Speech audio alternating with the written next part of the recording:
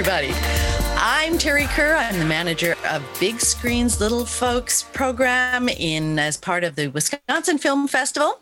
And Ben Reiser, our director of operations and a member of the programming team for Big Screens Little Folks, is here. And our very special guest, Pawo Choining Dorji. And he is the director of Lunana, a yak in the classroom. And Pawo, we're so really thrilled to have you here and to be able to share your film with our Wisconsin audience. So welcome to Wisconsin. Thank you so much. Thank you, Terry, Ben. For me, as I shared with two of you, Lunana, my film has traveled around the world, traveled to many film festivals in America as well. But I was particularly excited about it coming to Wisconsin because Wisconsin has always played such an important role in my life, and I feel, in a very sentimental way, I feel like the movie is coming home. That is so great. Yeah, tell us about your Wisconsin, the Wisconsin period of your life. So I'm a son of a diplomat. So I, changed my school a number of times before I graduated high school. Actually, I changed my school 11 times before I finished my high school. And I studied in all parts of the world, from Europe to village schools in Bhutan like Lunana, in the Middle East. And I did my 12th grade in an American boarding school in South India. And through the American connection, I ended up going to America for my college. And, for me, I really hadn't been to America before, and I didn't really know about the colleges there. But when I applied, there's a small liberal arts college in Appleton, and they gave me a very amazing financial aid package. And I ended up studying there for 4 years. And I feel like the college experience there really opened my eyes up to the art of storytelling. And that's where I find myself now. Eventually I became a storyteller. That's amazing. How did you get from your college days, and it was at Lawrence University, right? Yeah. So how'd you get from there? I think because it's a liberal arts college, it really opened up my mind.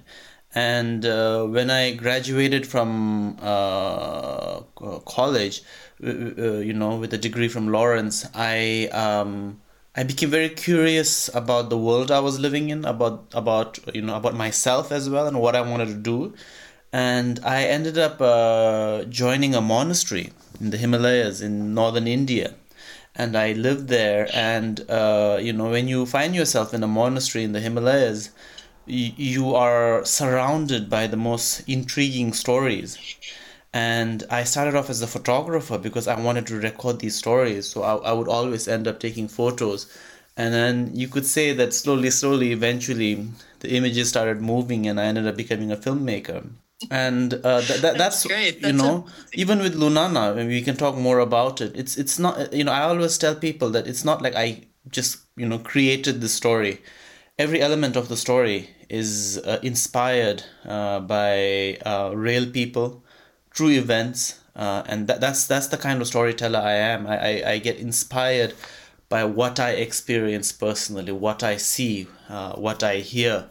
And I feel like, as a storyteller, I want to share these stories with the world.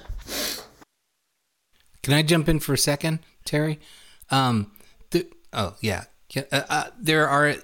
are these really personal and kind of intimate feel like that, like you said, that these are moments and details from real life. And I'm wondering how much of it is from your real life. How much of this is in some way autobiographical? How much do you relate to the protagonist of this film? I keep thinking about this really beautiful scene where the head of the village leader, insists that the teacher eat from this wooden bowl.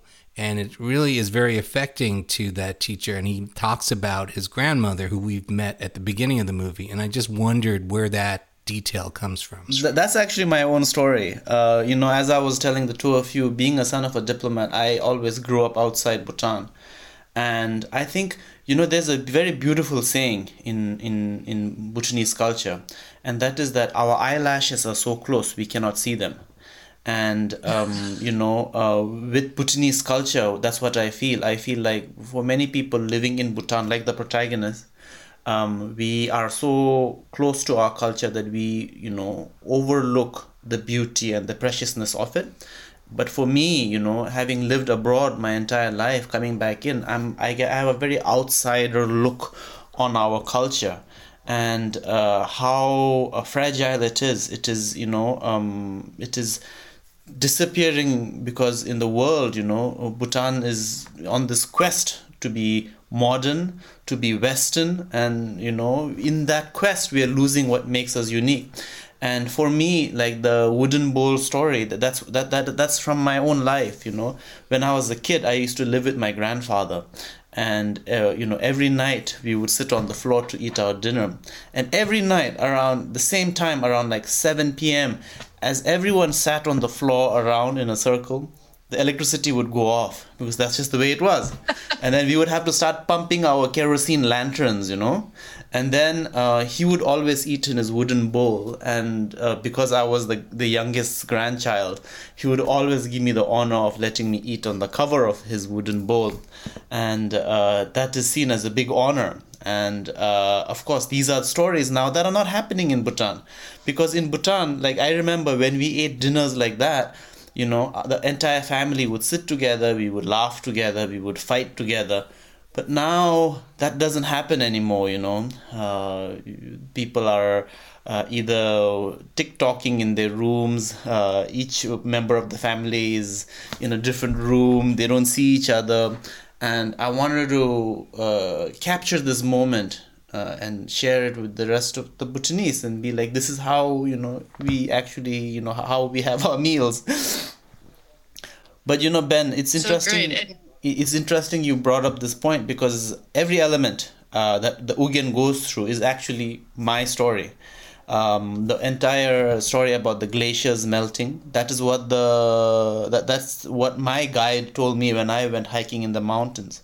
In a way, what Ugyen discovers about the Bhutanese culture is what I went through as an outsider coming back to my own country.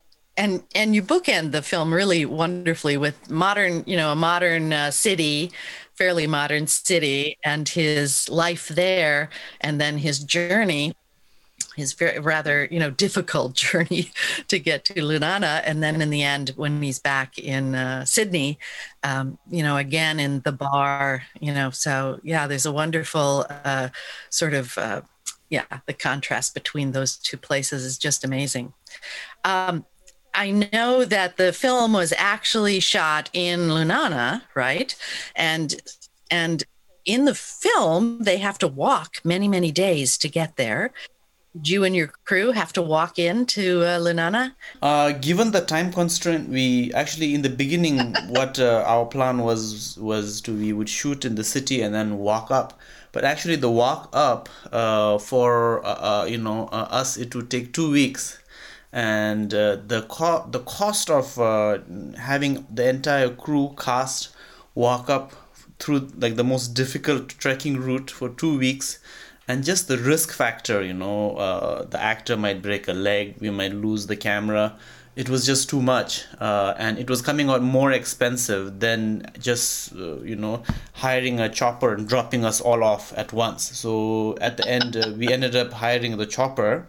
But we did live up there for 2.5 months, which was an amazing experience. When we got up there, I didn't even know we would be able to complete the movie because, trying to make a film in a place where there's no electricity, no telephone network, it's just very, very challenging. In fact, when we were making the film, we only had enough solar energy to charge the camera and the sound batteries.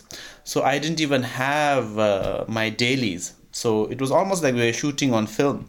We would shoot, and then I only saw the footage a month after we left Lunana. So many times in Lunana, I kept thinking, "Oh, are we getting everything? Are we actually getting a movie here?" But I think it's a very organic experience. It makes you really, being in such a place, you really grow into Lunana, but also you grow into the characters up there. Because other than the main characters, everyone else is from Lunana. And we really, bonded with them. It was an amazing experience. I mean, for in 2.5 months, I was only able to take one shower. You're in a place where shower is a foreign concept. They don't know what it is. There's no running water. Forget about hot water.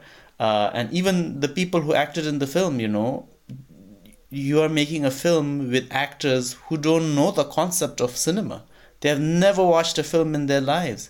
But that is what makes it so special.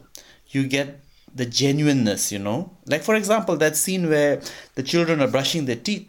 That's the very first time in their lives they're tasting toothpaste.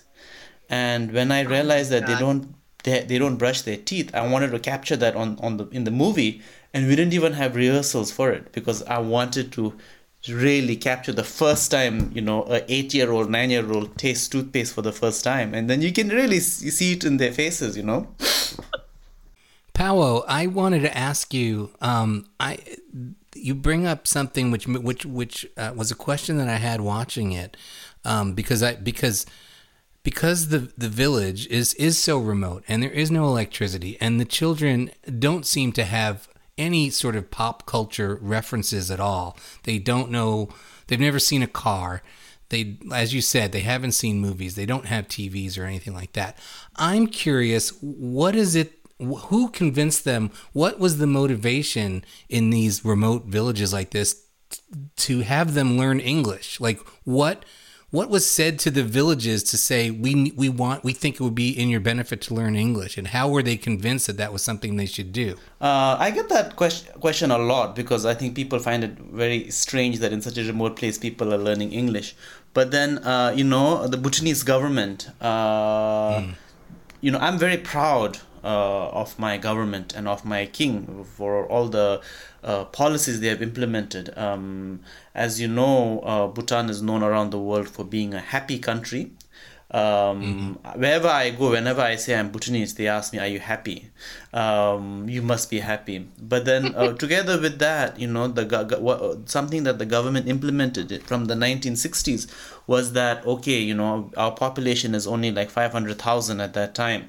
We speak a language that is probably one of the rarest spoken languages in the world. Where will we be if we only are able to speak our language? Because if you go beyond our land, we will be handicapped. We won't be able to speak to anyone. So from the 1960s, right from the introduction of schooling in Bhutan, what the government decided was that everyone would be taught English. The schools, the medium of instruction, math, science, history, geography, everything will be taught in English. And our own language would be taught as a second language. So in that way, schools all across Bhutan, be it in the city or as remote as Lunana, they're taught English. And that, makes it possible for Bhutanese people like myself to have a conversation with the two of you. We're grateful for that. Let me ask you about another really important element in the film, and that is the singing in the film. I was really moved and impressed by the fact that everybody in Lunana sings, or almost everybody. They, is it Michin? Is that the character who says all the yak herders have to sing? And little Pemzam, gets up and sings. She said, "I want to be a singer." And they sing the national anthem, and everybody sings all the time. And is that true of Lunana, first of all? And secondly, could you speak a little bit about that wonderful use of music and how it really tells the story in a whole other level? Singing, music, dancing is a very, very important aspect of Bhutanese culture. We are very fun-loving. If you guys ever come to Bhutan, you will know that we love drinking, and together with that, songs, music, dance, it all comes together. But one of the reasons why I decided to use two particular songs in the movie. One is the Yak song, and one is the song that they sing as they are, going in a circle in the end of the movie. And when Michen and they all the guides take the teacher up, it's called Rangsem. And the reason why I wanted to particularly put these two songs in the movie is because one of the reasons I really made this movie is that I wanted to capture the uniqueness of the Bhutanese culture. And these two songs are actually very, very traditional, old, classical songs, which are being forgotten now because there's this movement in Bhutan where everyone wants to sing pop songs. Everyone sings modern pop songs, and then there are also Bhutanese rap songs now. And in this whole movement to try to be modern, beautiful classic songs that tell the story of Bhutan, like these two, are being forgotten. And in a way, what I did was to bring these two old songs and put it in a modern movie. I'm trying to make it more relevant, and I'm happy to say that now, after the movie's success, these songs have suddenly become relevant again. I'm hearing all kinds of different versions of these songs being played now by the youth, which is amazing. And music is always important to our culture because it's just not singing. It really, just as these two songs, particularly the Yak song, it really tells the story of the culture. Because with the Yak song, it's about living one with nature, the perfect balance between the world we live in and us. It talks about reincarnation, which is very important to our Buddhist culture. And I think it's important to sing the songs of our past. Paolo, Yeah. we're showing this film as part of the Big Screen's Little Folks section of the festival, and that's sort of how it came to us, as like a film that had been shown at other sort of children's film festivals or in the sort of family section of other festivals. But as I watched the film, I really think it is a wonderful film for children to see, but I also don't feel that you are particularly catering to a young audience. I don't feel like you make any compromises in the pacing of the film. It takes a long time to get to Lunana. We feel every step of that journey. And there's a couple of swear words. There's drinking at the beginning. I wonder, when you were preparing the film and making the film, what was the audience that you thought of as your sort of target audience, and if it was for young children or for children, did anyone ask you to compromise anything along the way, and was there pressure to maybe trim it a little bit or take out some of those sort of bawdier elements, like the guy peeing, like? No, actually, when I wrote out the script and started making the movie, I never really intended for it to be made for children. And actually, I was quite surprised because one of the film festivals, when we first sent it out, they said that they were putting it in the children's section, and I was like, oh, that's. I mean, I wasn't upset or anything, but I thought, I was like, oh, that's strange. Like, I never intended it to be like that, but that I'm fine with that. Actually, I think a movie that caters to the general family audience is much better because it's a wider audience you can reach across to.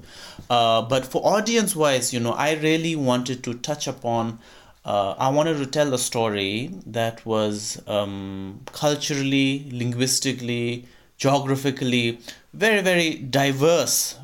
I'm talking now about the international audience that I intended this movie for. I wanted to make a movie and tell a story that was very diverse in every sense. I mean, the men are wearing skirts. It's about, the story is about yak dung. It's about the world's most remote school. But at the end, within this diversity, I wanted it to be a story that everyone could relate to. And at the end, that is, seeking where you belong. Whether you are in Wisconsin or whether you are in Lunana, all human beings, we are always seeking where we belong. That's why we live life at the end, In Bhutanese culture, we call sentient beings Droa Michen, Droa Semchen. Droa means someone that's always perpetually in movement. And what we say is all beings, from the smallest organism to the most complex beings, which are human beings, we are perpetually moving every moment. And we are moving because we are always seeking out happiness. We are seeking out where we belong. And this is what this movie is about at the end, Within this diversity, it's about finding where you truly belong, feeling at home. And I'm happy because the film has relatively done well, and no matter where it went. Oh, Terry's gone. Yeah, she'll be back. Okay.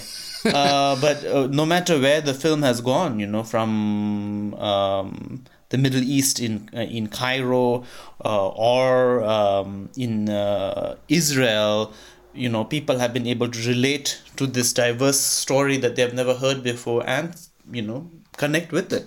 Yeah. I mean, I think it's wonderful, and I know that this film has been one of the most popular films so far as ticket reservations in our festival. So I know it's breaking out of its sort of children's section of the festival, and that people who bought tickets to the festival or bought passes to the festival are eager to see it.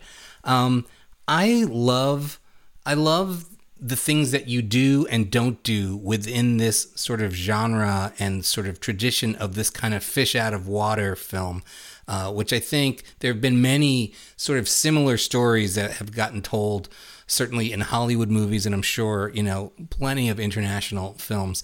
But I'm thinking of the kind of films like Doc Hollywood with Michael J. Fox, where there's somebody who's sort of forced into this sort of rural setting that they don't really want to be at first, and then they come to gradually sort of appreciate and love the people and that climate but I really like the way that you avoid a lot of the sort of tropes and cliches of that genre. Maybe most the thing that stands out to me among a lot of the other things is that it doesn't take that long for Ugin to really fall in love with the place. It isn't the kind of typical story structure where it's not until sort of midway through the third act that he suddenly realizes, oh my God, these people have made this great impression on me and I don't want to leave. We get the sense fairly early on, like, maybe 2 days after he's been there, like when he first says, I'm going to leave, but then when they're ready to take him, he is like, no. And from that point on, he really sort of embraces and his, the conflict that he has is a different one. It's because he still has this dream of Australia, and it's this sort of like the pull of that. But he really, so I love that. And I wonder how conscious you were of sort of studying other films in the genre and thinking about ways you wanted to diverge from that, or whether, you didn't think of this film that way and you just were telling this story that you had in your head and, and it's just its own thing. Well, as with any film, you always draw inspiration from other films. And with Lunana Yak in the Classroom, I think the one comment that people always says is, "Oh, it's a story that's been told 1,000 times before." Urban person finding himself in an unusual setting, and then he learns to embrace it. But I feel like this is a story that is happening, that needs to be told because it is what's happening in Bhutan.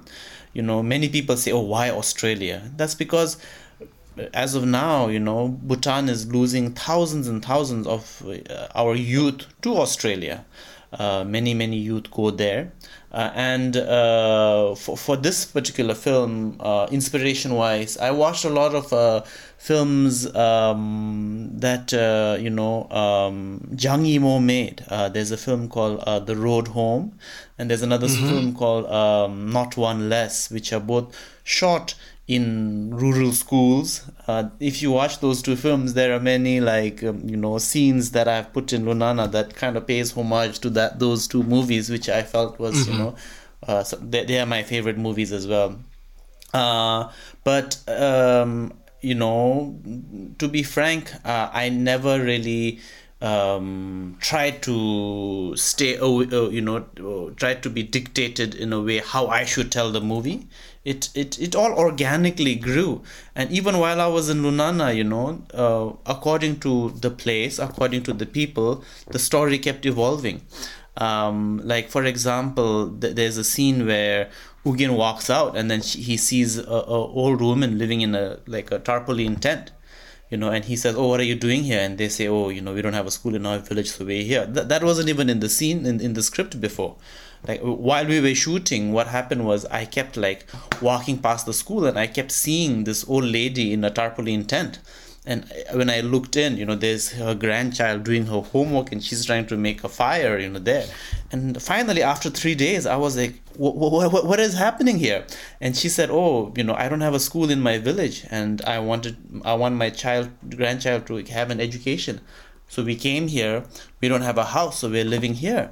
And I was so inspired by that. So I decided to put that in the movie. But, I could have built on that more, but I felt like if I built more, it would take away from Ugen's journey. And I was telling my fellow filmmakers, I was like, this could be a film by itself, So I just took the grandmother, took the grandchild, and then put them in the movie and be like, okay, you just tell your story. Even Pemzam, for example, I wrote a character that was similar to Pemzam, but when I went up there, I discovered Pemzam, and then I realized she comes from this broken family, but she has this confidence and this genuine beauty about her, and I decided to put her in the movie. But what I did was I kind of replaced the character I had created with her life story. So she is whatever you see. In a way, this is where I think films like Nomadland and Lunana are kind of similar, because there are actually real characters playing themselves. So Pemzam, Aja, they're all playing themselves, they're just telling their story. And that's how you, I think, use people who have never seen people who have never seen a film before. You tell them, just tell your story, Yeah, but I think that doesn't always work out, and it's really impressive, the performances that you're able to get from these non-professionals and able to get people behave like themselves on camera. I'm sure you've discovered this. It's not as easy as it sounds. You tell somebody, just play yourself, and they freeze up some of the times. It helps if the person has never seen a film before, because if you tell someone who knows what cinema is, be yourself, suddenly he says, "Oh, they have all these concepts." But if someone has never watched a film before and they're like, "Tell your story, but don't look into this box," then they're like, "Oh, okay, we'll just be ourselves." Right. I was also really impressed by your ability to weave all those stories together in something that seems very seamless, even though I know that you picked up stories from the people as you met them, and that it seems as though the script was continually evolving. And I just can imagine your crew and how they might have had to follow you along as you're changing and evolving this story. But it seems very seamless. It's amazing. But Terry, I had it easy because there are so many inspiring stories which I kind of weaved together. I always wanted to make a film about one of the rural schools. And the thing is, no matter how remote I went, it wasn't remote enough, because now the reach of globalization is so much that most of the remote villages have transformed, and Lunana is like the last village that is hanging on to the old traditional ways. And when I decided to make a film in Lunana, I started interviewing all these teachers. And then each one told me beautiful stories. One teacher told me, I had to burn yak dung, and I was too lazy to climb up the mountain, so I put a yak in the classroom. I was like, wow, that would be so amazing in a film. Then someone else said, there was no blackboard, so I wrote on the wall, and I was like, even that, so I had it very easy, and I'm very grateful to everyone who inspired me to share this story with everyone. I love the double meaning of the English title of Yak in the Classroom, because clearly, yes, there is a yak in the classroom, but we also discover halfway through the film that Asha sees Ugin himself as a yak, and I love that it works both ways like that. At what point in the process did you come up with that concept and that? Well, the thing is, when I was trying to weave in the yak song and the teacher, it kind of then came together because. I wanted, when I wrote the script, I always wanted the yak song to be like the heart and soul of the story, because I feel like through the yak song we can really, it tells, like I said earlier, it tells the story of Bhutan, it tells the story of Lunana. And as we were looking at the meaning of the song, the significance of the song, it's about the yak returning. So then I was like, oh, why not we make it like this, And that is also, in a way, I'm touching upon the beauty of Bhutanese culture. Because within all this, we have, some people might think it's a very backward belief, but it is who we are, and we should embrace our beliefs, our spiritual beliefs. And reincarnation is a very, very important aspect of our lives, It defines us, our culture, our spiritual path, and, it defines the way we see the world. And I think we should embrace that.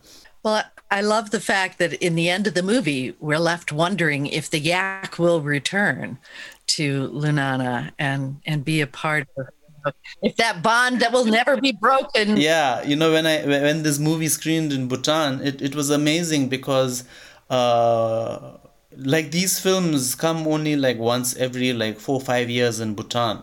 And Lunana, by that time, it had already garnered a lot of international attention. We had won awards in Palm Springs.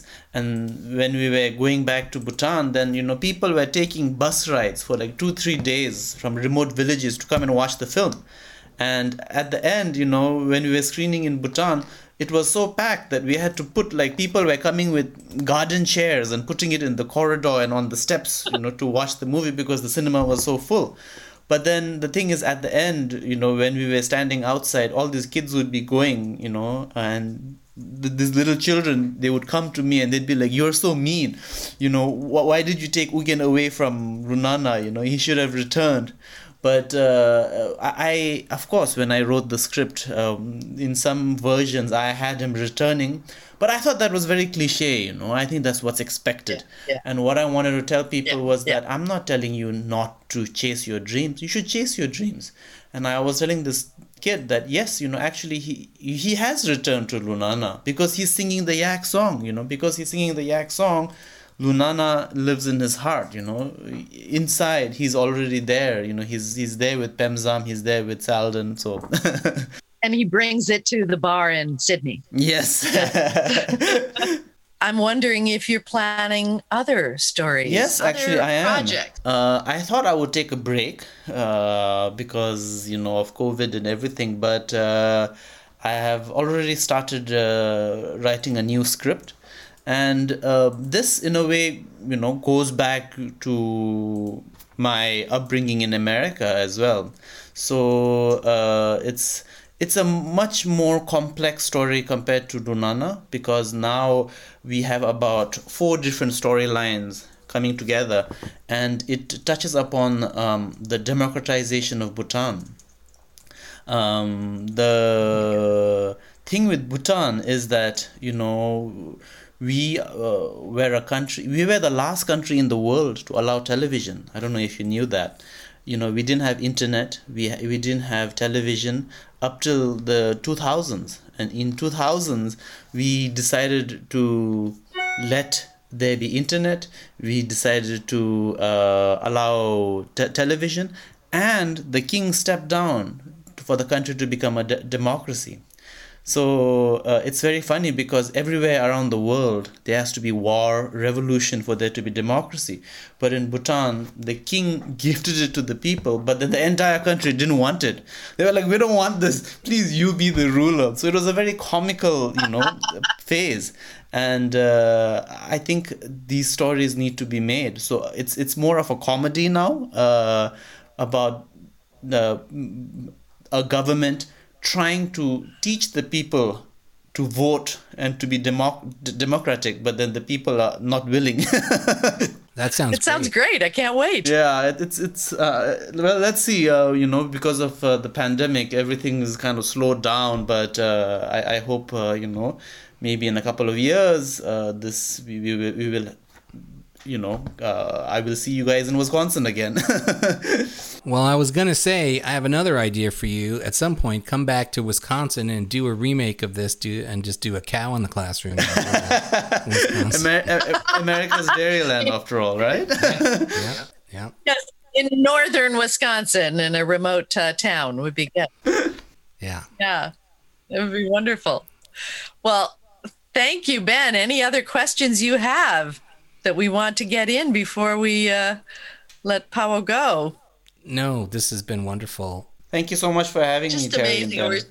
Yes, we're so excited about the film, being in our festival and seeing how people will, enjoy it and receive it. And we will hope to see more in the future, and we'll hope that one day, as Ben says, we'll get you home to Wisconsin. The yak will return home. Look forward to it. We'll have some beer and some fried cheese curds. Yeah.